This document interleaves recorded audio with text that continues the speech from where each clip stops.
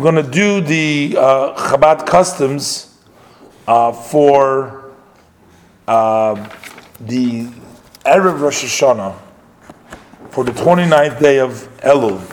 This year it's on Wednesday, Erev Rosh Hashanah. Okay, the last day of the year.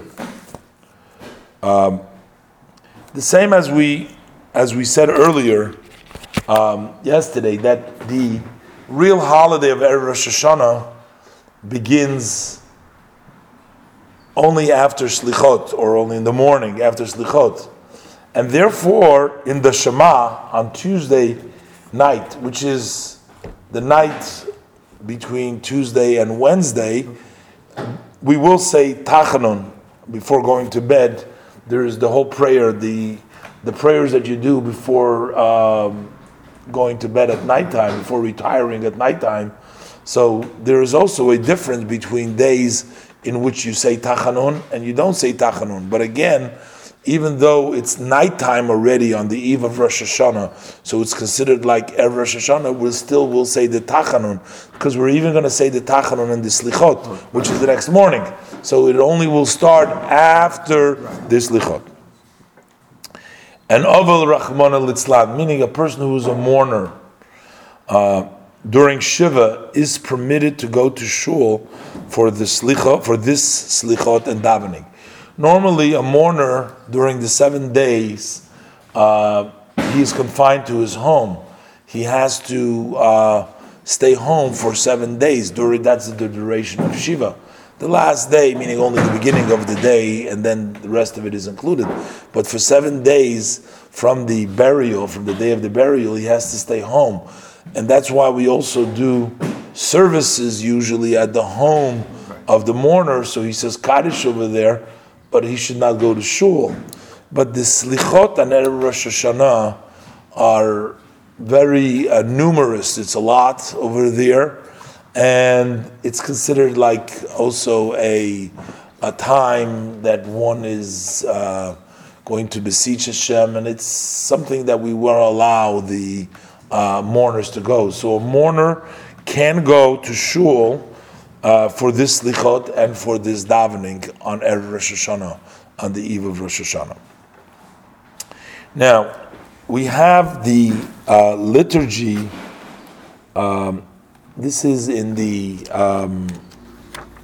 it says here on page, it's the page over here, that's the Piyut Merubim Tzarchei Amcha.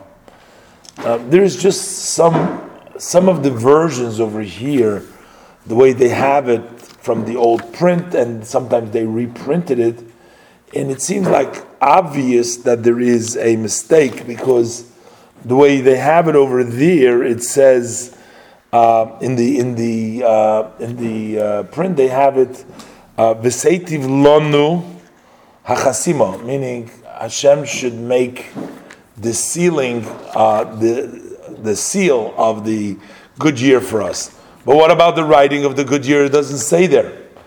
Now, that was sort of copied. The assumption is that was copied into the Machzor from the Yom Kippur prayer, in which we only say that's already after the writing, and over there it uses the word should be sealed.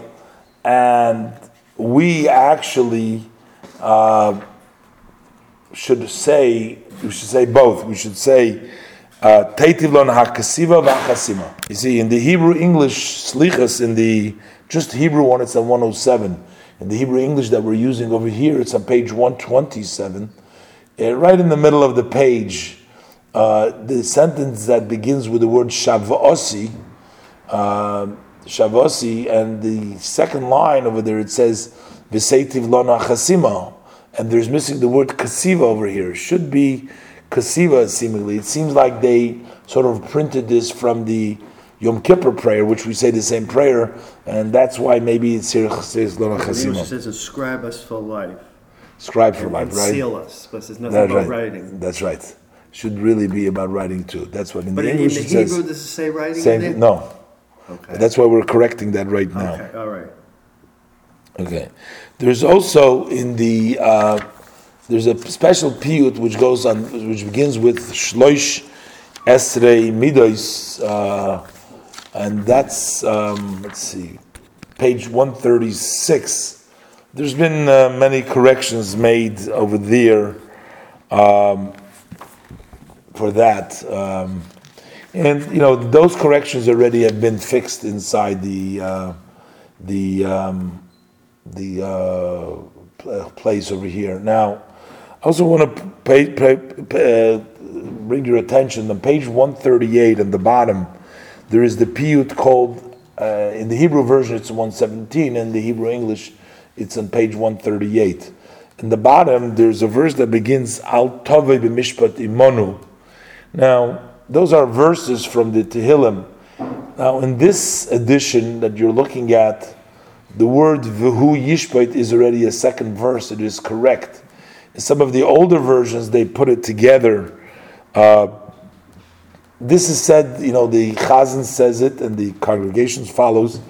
But for some reason, these two verses were sort of bunched up. So that's another thing to look at. Okay. This is said first. The Chazan says it, and then the congregation follows in, and you do it verse for verse. Okay, so that takes care of several things in the Slichot for Erev Rosh Hashanah. Now, even though we blow the shofar the entire month of Elul, however, there is no sounding of the shofar today on the Erev Rosh Hashanah, right at Rosh Hashanah. Now, you may ask, why is there no sounding on Erev Rosh Hashanah? So, there are several reasons. In the Shulchan Aruch, the Alter Rebbe writes, because we want to make an interruption between the mandatory sounding of the shofar, which is on Rosh Hashanah, and the traditional sounding of the shofar, which we do all month. So we want to sort of separate between them, make a distinction. If you just blew all the time, you may think, well, they're of the same level of equal importance. But there is a big difference because that's from the Torah, that's the mitzvah of Rosh Hashanah, and the other one is merely a tradition. There's another reason also, because to confuse the Satan, so he doesn't come to be criticizing the Jewish people. To confuse him means he's going to see that there's no shofar blowing, and he says, oh, what's going on? They're probably done with Rosh Hashanah because they've been blowing all the time. So he's going to look for other occupations for himself. In the meantime, the Jewish people will be able to celebrate Rosh Hashanah, win their judgment, and not have to worry about the Satan, not have to worry about his criticisms. So that's another reason why we don't blow. But the bottom line is, we do not sound the shofar on the last day of the month on Erev Rosh Hashanah. We do it all month, so we'll do it on Tuesday, we won't do it on Wednesday, which is Erev Rosh Hashanah. So it's traditional that you do it. Yeah, it's only tradition. That's only traditional. Now, but one has to blow the shofar on Rosh Hashanah. So what happens? One who needs to still train for Tkiyah shofar, for sounding the shofar for Rosh Hashanah. What are you going to do? I mean, you're not ready yet. We're telling you not to blow the shofar on the eve of Rosh Hashanah. But if you need to train, so one should do it in private in a closed room. One should do it in a place where nobody else is around. Nobody else is around, so that they won't mistake it as a day for blowing the shofar, and therefore do it in a private, not doing it in public. Okay, but we have no choice. You have to learn. You have to learn. Right? Okay. Now we're going to talk about something special we do on Erev Rosh Hashanah. After Shacharit, that's after the morning service, we do Seder HaToras Nidorim. That is the order of absolving ourselves from the vows. And we do it with a minyan of 10 men. Now, what is this idea of absolving one's vows? Of course, when we start a new year, we want to come in to the new year with a clean slate. We don't want to have any lingering problems from the previous years. If a person makes a vow, there is a very strong and important mitzvah to keep what you promise. One cannot make a promise and not keep it. Matter of fact, the Torah devotes many verses to the laws, the portion of Matos about making vows. And there are many laws that relate to these vows that one makes. When one makes a vow, if you make a promise, there's various different levels or exact how a vow, a promise, an oath, but these are all forms of commitment that a person makes, and one must keep his commitments. The Torah also allows for ways of absolving oneself from a commitment. But that requires a procedure.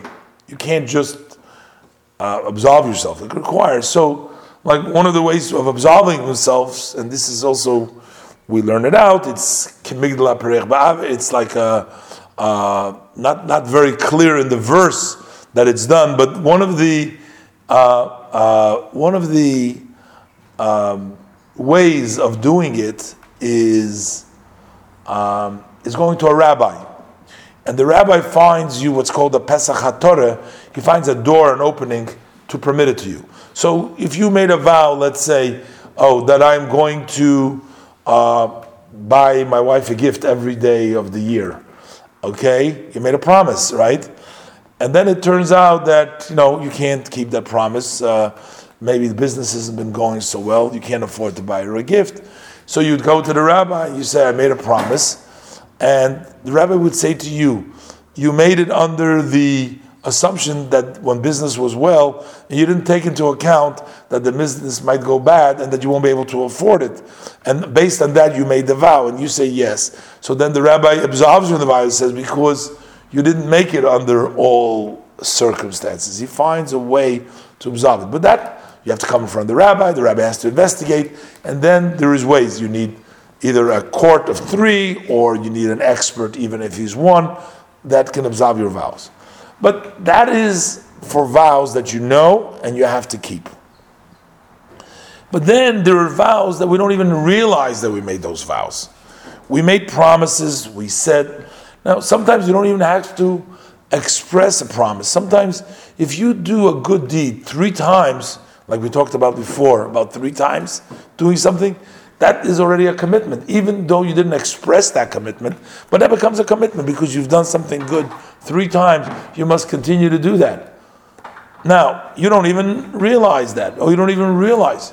We were talking about anytime you say something, always say, Im yirtzeh Hashem b'li neder, God willing, without a vow. You always say without a vow, to make sure that, because you don't want to say something and then make a commitment and then not do it. That is a big sin, to not keep your commitment.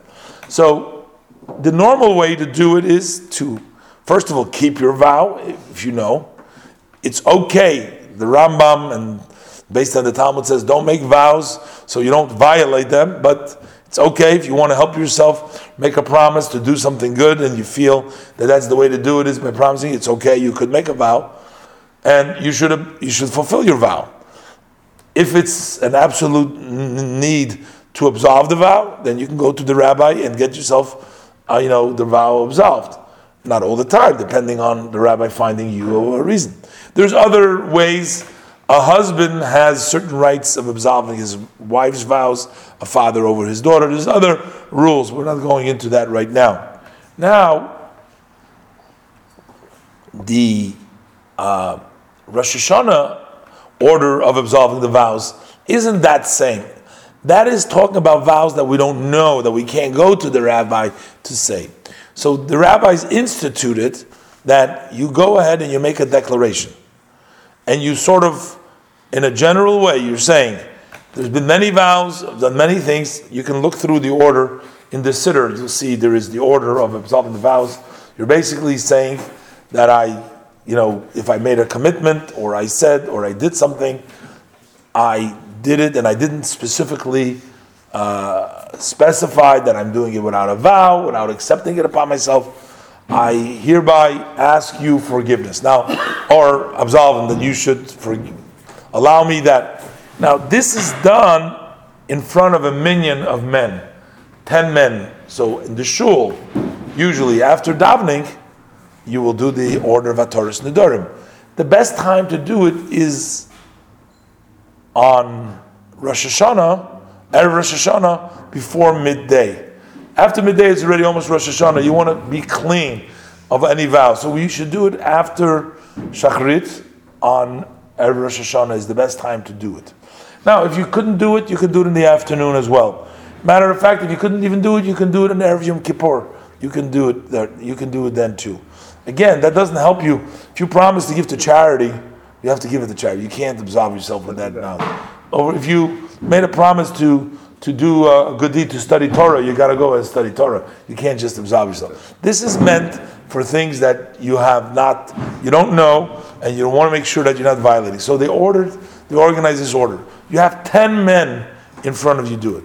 Now there is a question whether you need 10 men besides the person saying it. In other words, you say it in front of 10 men, or you need 10 men altogether, so the one that is saying it is also part of the 10 men. So if possible, there should be 10 plus the person who's being matir neder, plus the person. So you need 11 all the time. So you need 11. So what we would do is, you have 11 people together. If you can, you have 11 people together. Everybody does their thing.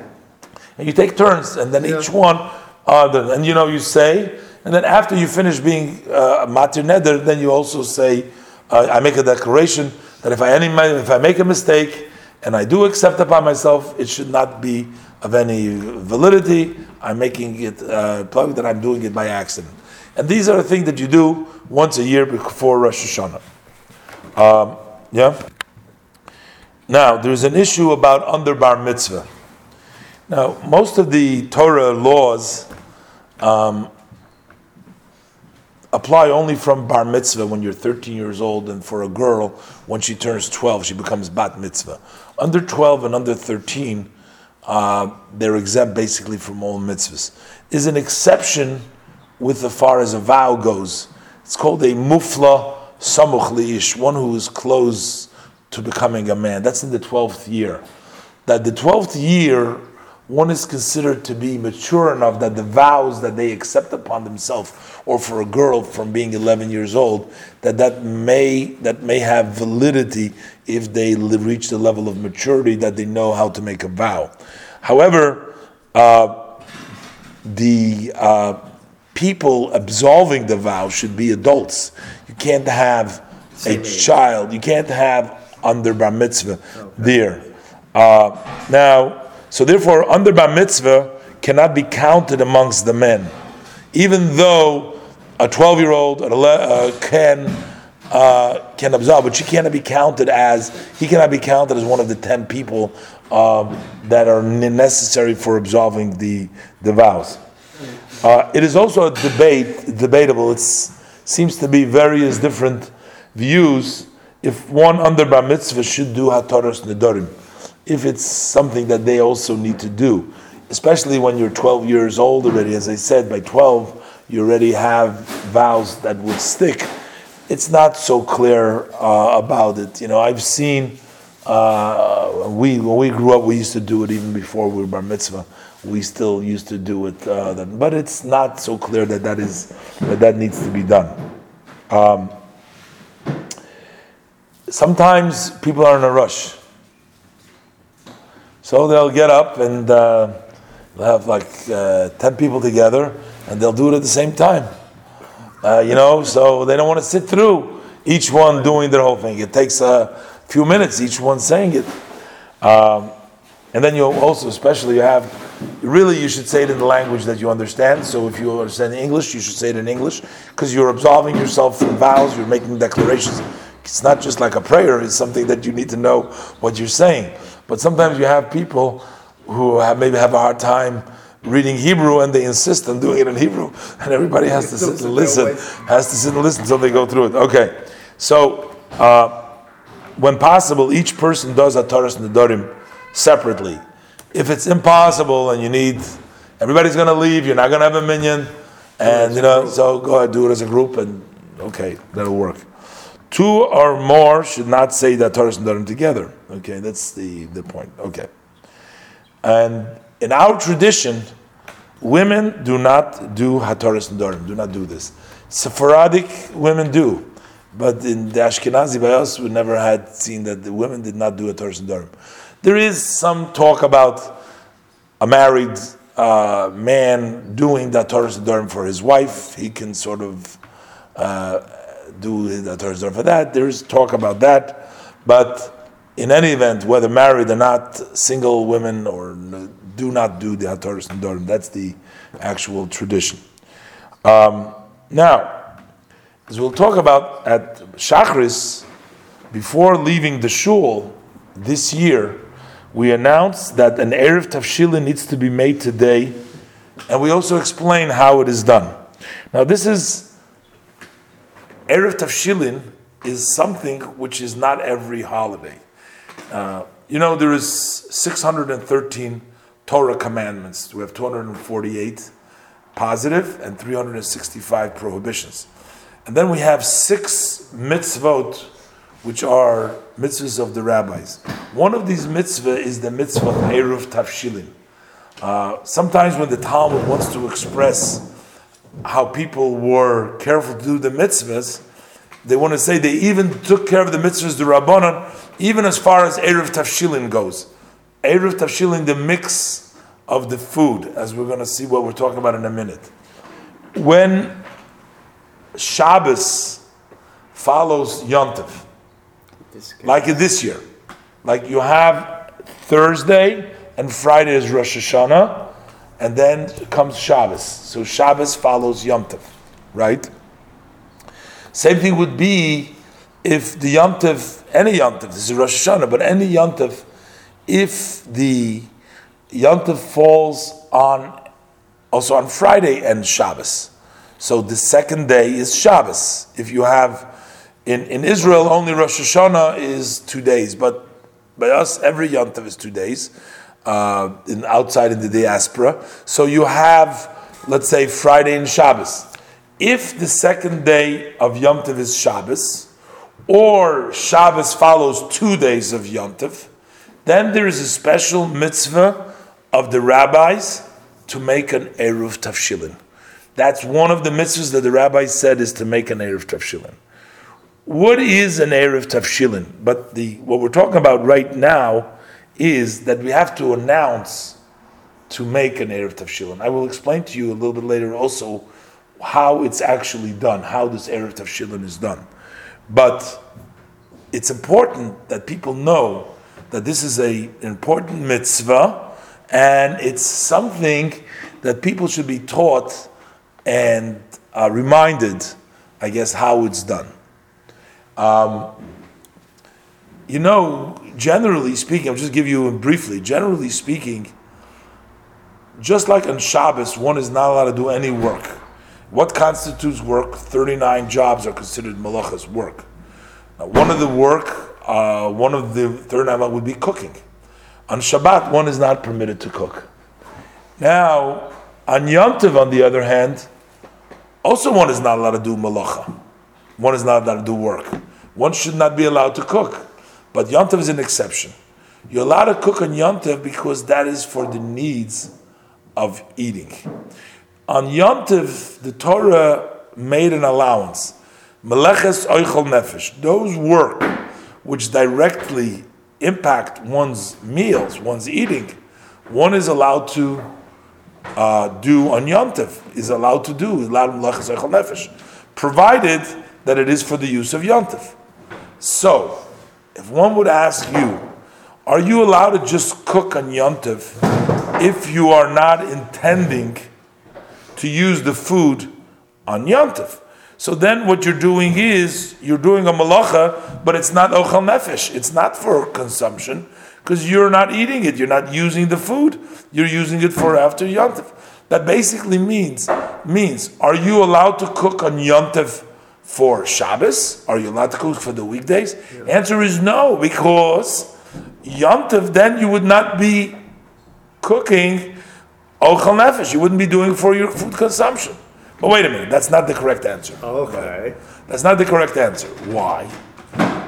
Because as long that you're cooking, when there is enough time that the cooked food that you're cooking should be consumed on Yom Tov, even if you didn't have in mind, but it's going to be finished on Yom Tov.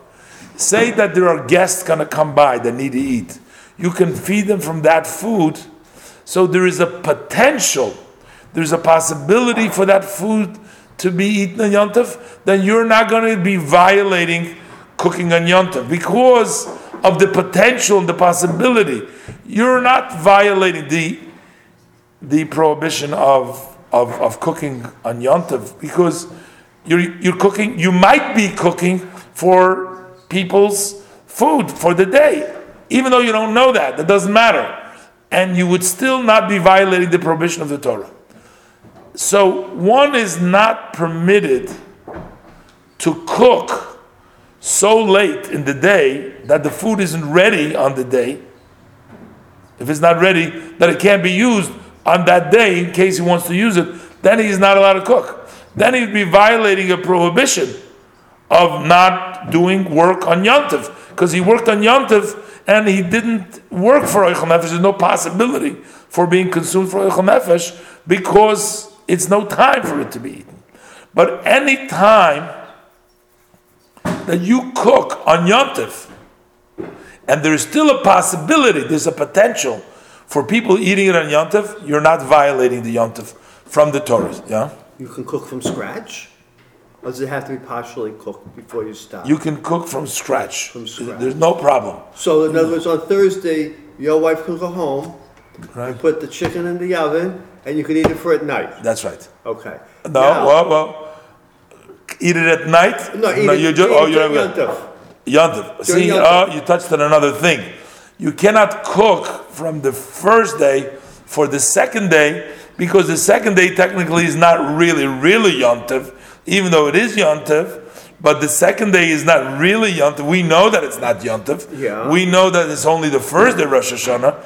And if you're cooking on Rosh Hashanah for the nighttime, then you're cooking on Yom Tov for another day. So you can't do that. You can only cook for the that day. day. So For what do you- day. so what do you Otherwise, do- you cook for another day. So what do you do for But Friday? again, huh? And for Friday, you cook separately for the second day. Yeah, you cook on Friday, you cook on the second day. Second. You But shouldn't now- cook on the first day. For the You second should day. not cook for the second day. So whatever's But left all over, what we're saying Okay, is, yeah, what we're yeah. saying, let's just take Yeah, one okay, second. okay. From the Torah, first we're going to get to the second point because the rabbis have their own 2 cents they put in here. Okay. From the Torah's perspective, we're saying that you, as long as there's the potential for people eating it on that day, Okay, then you can- so then you can cook from the first day Yom Tov, also for the second day, which is really a weekday from the Torah's perspective, because we know that it's not Yom Tov.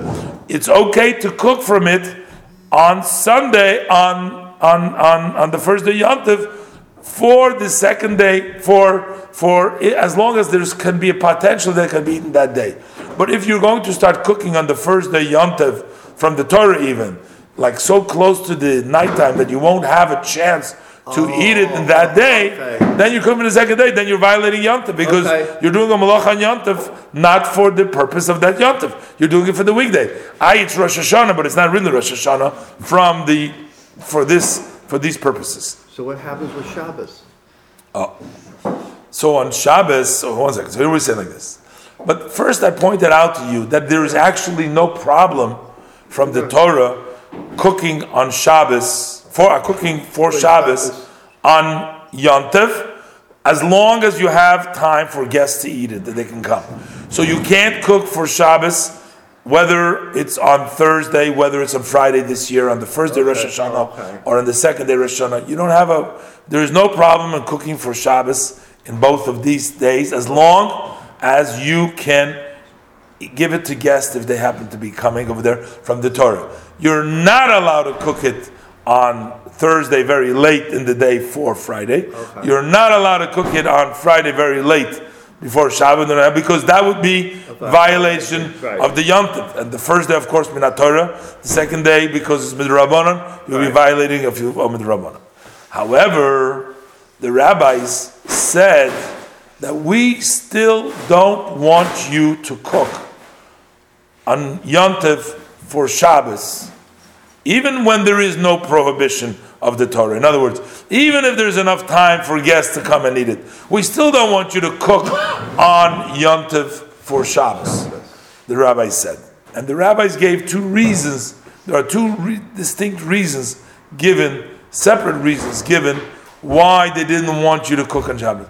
They said the only way that you're going to be cooking that we're going light cooking is if you make an Erev Tafshilin.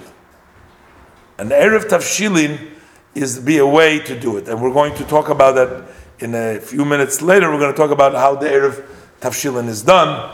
We're running out of time, but let's just do one more piece. We'll talk about how the Erev Tafshilin. One quick question. Sure. On Yontif, you can adjust the flame on the stove.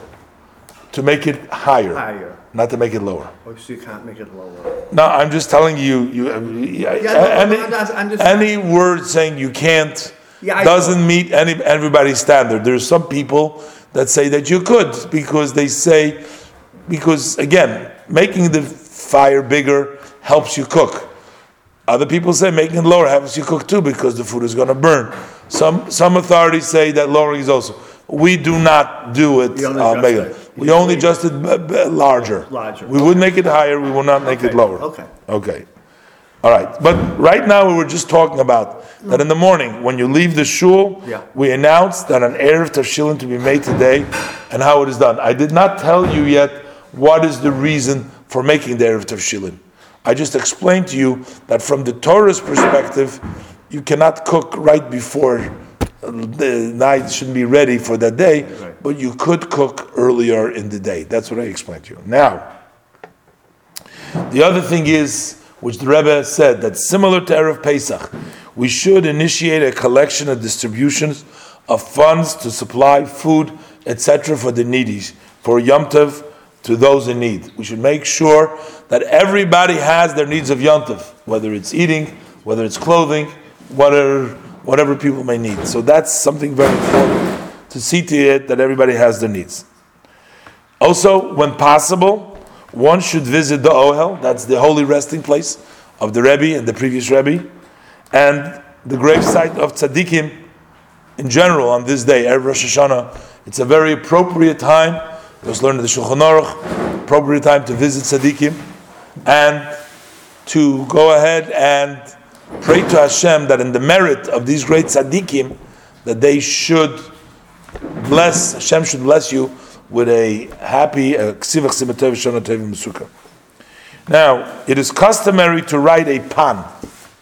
A pan means abbreviation of pidyon nefesh, redemption of the soul. That's a special letter that you write, and while wearing a gartel, those people that are married put on a see they tie around them that gartel, and you write a pidyon nefesh for oneself and family, for a blessing, for a ksivach simatov l'shan tovim mesukah, to be written and signed for a good and sweet year, to be read at the oil. So you write that note, basically asking Hashem, praying to Hashem to give you a good year, and you take that note, and if you can make it to the Ohel, you go to the Ohel with the note. What happens when you can't go to the Ohel? If one cannot get it to the Ohel on Erev Rosh Hashanah, on the eve of Rosh Hashanah, you can't get it to the Ohel. So then you should place it in the pages of a sefer of the Rebbe. You take it in one of the Rebbe's books, the Rebbe's letters, the Rebbe's teachings. You put it into the book, and then send it to be read later at the Ohel. So then you can send it later. So putting it in there is like sending it at that point, and then you send it to the later, to further on. Now, one should take a haircut and tovel and immerse himself in a mikveh tara, in a mikveh, in honor of the upcoming Yom Tov, out of honor and respect of the Yom Tov is both to look beautiful, to take a haircut, and also immerse oneself to spiritually clean oneself in the preparation of the Yom Tov. Okay, so now we're going to go through the order of the Erev Tafshilin. Okay, how do we make the Erev Tafshilin? Now, I didn't tell you before the reasons for it. There's two reasons. A, the rabbis wanted the honor of Yom Tov. They wanted to take care of the honor of Yom Tov, and B, they wanted to take care of the honor of Shabbos. But I think if I go into the reasoning now, it'll take up too much time, and we won't finish. So what I'm going to do is, I'm just going to tell you the practical way it's done, and maybe we'll learn the reasons another time, okay? This is the way it's done. You take a whole bread, Okay, meaning something whole. You can take a matzah, you can take a pita bread, you can take a challah, but it has to have at least the size of a kebeya. It has to be the size of an egg, which is whatever it's 54 grams or 52 grams, whatever. No, it's various different shurim. I'm not going to go into now what is the exact measurements, but there is a measurement for it, and you take that together with a cooked item, which is either a piece of fish or meat or some other important thing. Sometimes people will take an egg even.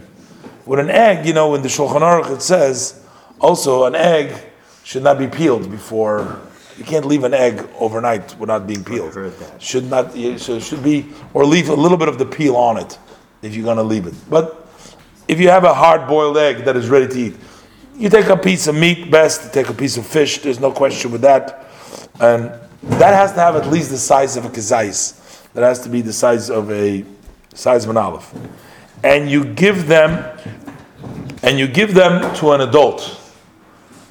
You take those items. So what we just had, you have a piece of bread and a piece of fish or a piece of meat. So you have bread and fish. The main thing of the Erev is actually the cooked food. The bread is the extra, because what the process is going to allow for us to cook and bake. So the baking represents the bread represents the baking. The food represents the cooking. That's why we do some baking and cooking. But the main thing is the cooking, because that should really encompasses everything. But the right way to do it is we do both. We take a piece of bread and we take a piece of fish or meat or a cooked item, which is an important one, which has the size of an olive. So the bread needs to be a kibeya. That's also considered to be an important piece of bread. But by food, the important piece is a kezayis, size of an olive, smaller than the size needed for the bread. And you give them to an adult. You give them to another person. Okay? What does the adult do with it? You're making that person an agent to represent all the people in the city who want to benefit from what you're going to be doing. So instead of just doing the Erev for yourself, you're going to do something which you're going to give the privilege to everybody else in the city.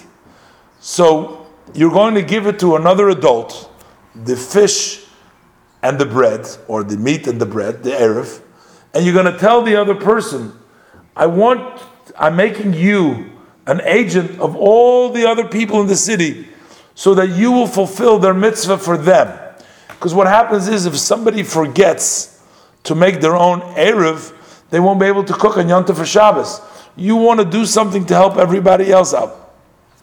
Now, sometimes it was done by the rabbi of the city, but now everybody else does it. We all make the Erev. We all give it the opportunity, and we say that we are going to give this privilege, make the Erev for everybody. How could you make it for everybody? I give it to you, and I say to you, you raise this, a tafach, raise this up, and by doing so, you become the agent of all the people to make an Erev for them. Well, you may ask, they didn't ask me to become their agent. How could I become someone's agent without them asking me? But we have a rule that Zochen La'odom Shalei B'fanav, that if you're trying to do something good for someone, you don't need his consent, you can do it for him. Let's say if you find a watch, a gold watch that doesn't belong to anybody, right? Something. You can pick it up and you can say, this is for that person, and it belongs to the other person. Well, he didn't ask you to get it for him, but we are assuming that this is something good. He probably wants you to get it for him, so you can do it for him. The Erev is something to their benefit. There's no loss over there, so you can do it. So what we do is, so you take that and you give it to an adult who will be zoiche. You will merit this for the whole community. Now, it's best to use somebody who himself needs to is outside of your community, because that's why it's best not to use your own dependent children for this task. If you want to use your children, better not. You don't have a choice, you can use them. But better, to begin with, better don't use your own children or your wife or somebody, because since they're part of your Erev, you want to give it to somebody outside to merit it for the other people. because they're automatically included in your Erev. Somebody who's not part of your Erev. See, the people of the same family don't need to make, those who are eating together and eating here, don't need to make each one his own Erev. You make, those are all eating together. So, but you want to give other people the chance to participate in your Erev, so therefore you're giving it to another person, and you have him give the privilege to everybody else. And then, you give it to you, okay. The one making the Erev then says, so the person who makes the Erev, he says, and he said like this, I am giving hereby the privilege to anyone who wishes to rely on this Erev that I'm making. I'm giving everybody the opportunity. Then the Zoicha, then the person who I've given it to, raises the food items a tafach. He raises it a tafach, a handbreadth. Okay? Even if the food was placed in his hands when they were raised, let's say I gave it to you hands raised, you still got to raise it a tafach. He would still need to raise them a tafach. You have to raise them a tafach. That way, you are sort of owning this Erev for everybody else who wishes. When you raise it, you are giving everybody else the privilege of the Erev. Then, once you did this for everybody else, you give it back to after the Zoicha raises them, the one, after you finished raising, the person raised them, then the mezakeh, meaning the person who's making the Erev, who gave him, takes the food back and makes the bracha. Say the blessing, Baruch Atah Hashem Elokeinu Melech Haolam, Asher Kiddushanu b'mitzvos v'tzivanu al mitzvahs Erev. This sanctified us for making the Erev.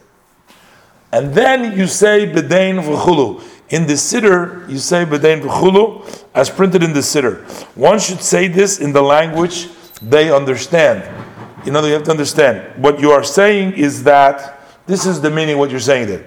That with this Erev, it will be permitted for us to bake, to cook, to cover up the warm food, that when you live over warm food, that's Atmonas Chamin, to light the lights, like even the Shabbos candles, that you light on Yom Tov before Yom Tov. We're also permitting it by making this Erev. So can you make the light, to light the candles for Yom Tov at night, you strike a match, you take from an existing flame. Existing flame, you can't strike a match. Right. So you take it, so you have to have something burning all the time. That's right, exactly. We're going to say that. In a minute, we're going to say that. Very good. That's absolutely important. And especially this year. Here we're going to go. To light. We're going to talk about it in 1 minute. To light. Okay. And so what we're saying is, again, with this Erev, it will be permitted for us to bake, to cook, to cover up the warm food, to light the lights, to prepare, and do all of our needs on Yom Tov for Shabbos, for us and for all Jews living in the city. That's what you're basically saying over there. For the community. For the community. Community, meaning all Jews, the Goyim don't need it, so it's only for the Jews living in the city. Okay. Now, the Rebbe Rashab had the tradition to accept upon himself a new stringency on every Rosh Hashanah. A new hidur, a new thing to do careful. He would take it. And on Erev Rosh Hashanah, everyone should accept upon themselves to improve in the performance of mitzvahs, both the positive and prohibition, and as well improving one's conduct in general, one's character. That's an appropriate time before Rosh Hashanah.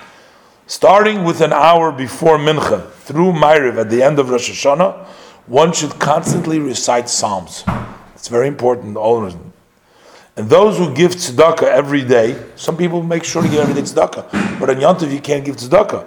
They should give today for the 2 days of Rosh Hashanah. So on Wednesday, you already give for Thursday and for Friday. Shabbos they never give because they never know. They don't give on Shabbos because any Shabbos they don't give. But every weekday they give.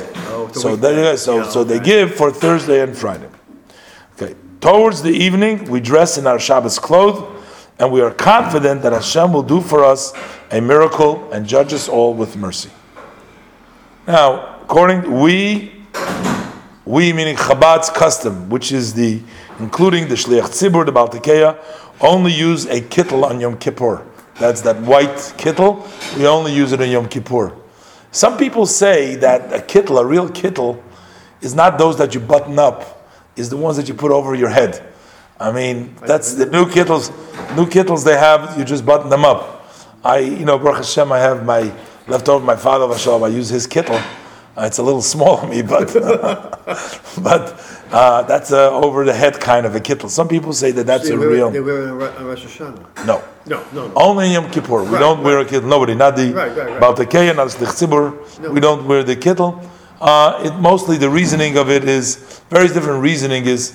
One of the reasons is to subdue ourselves. Some people wear the Rosh Hashanah, but we only wear the Yom Kippur.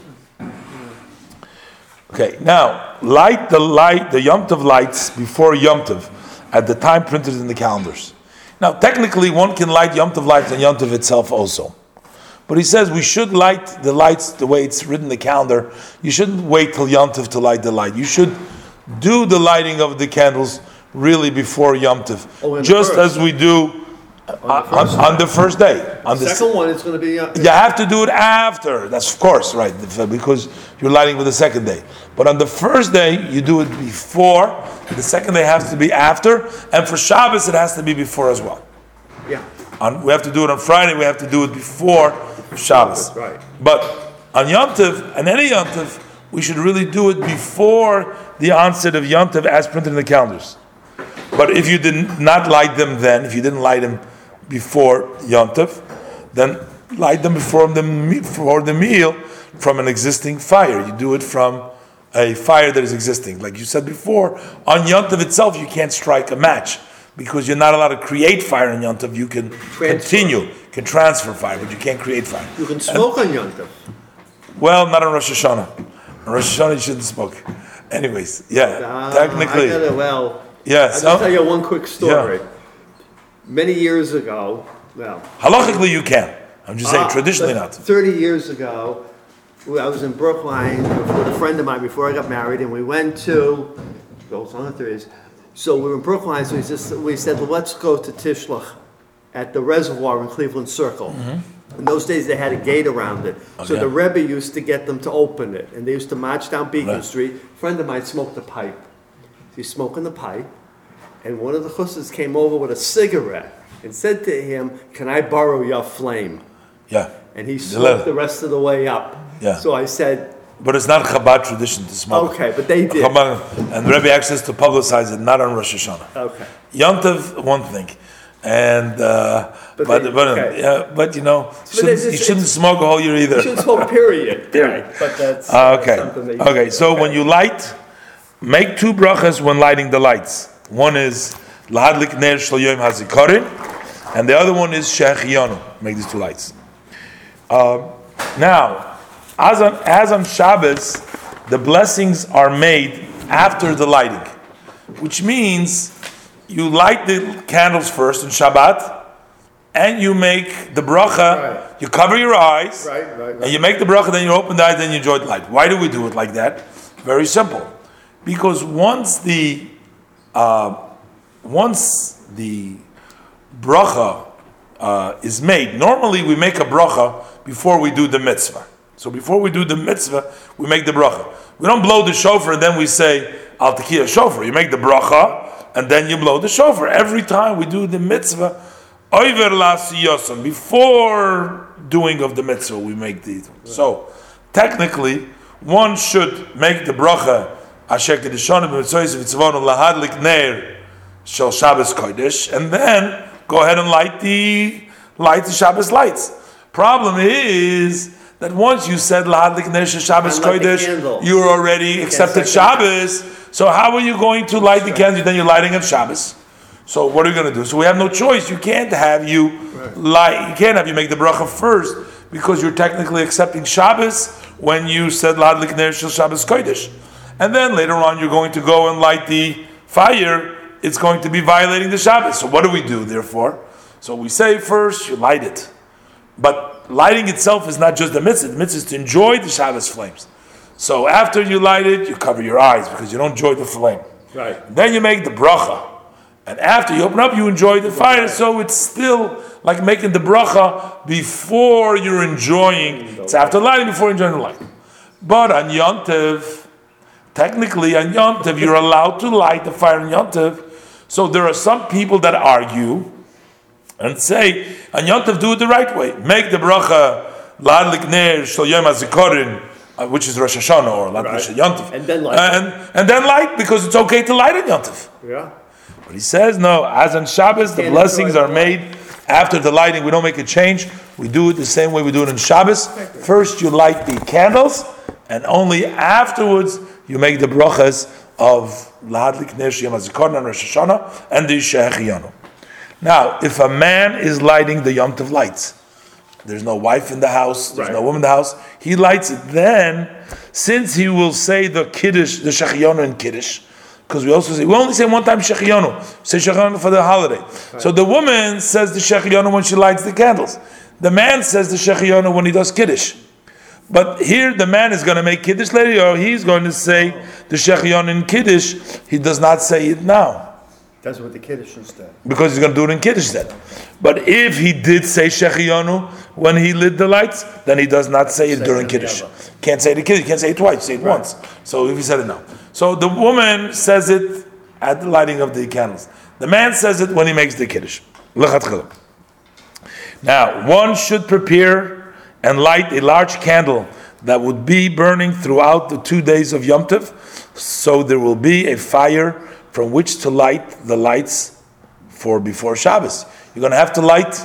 How are you going to get the light to light even all the ways 3 days Yom Tov? You have first day or second day, you have to light the Shabbos candles. What kind of a candle do you use? Well, if you leave the stove on, you can just take it from the stove. Or else they have in the store, you can buy in Shaw's, they sell those big lamps. It's like a yahrzeit lamp over there, but it's not quite. Yeah. And you can use one of those. We leave the stove open for duration. Put a black on the stove? We don't need a blech on Yontif. You don't need a blech on Yontif, but for Yontif. Okay, you don't.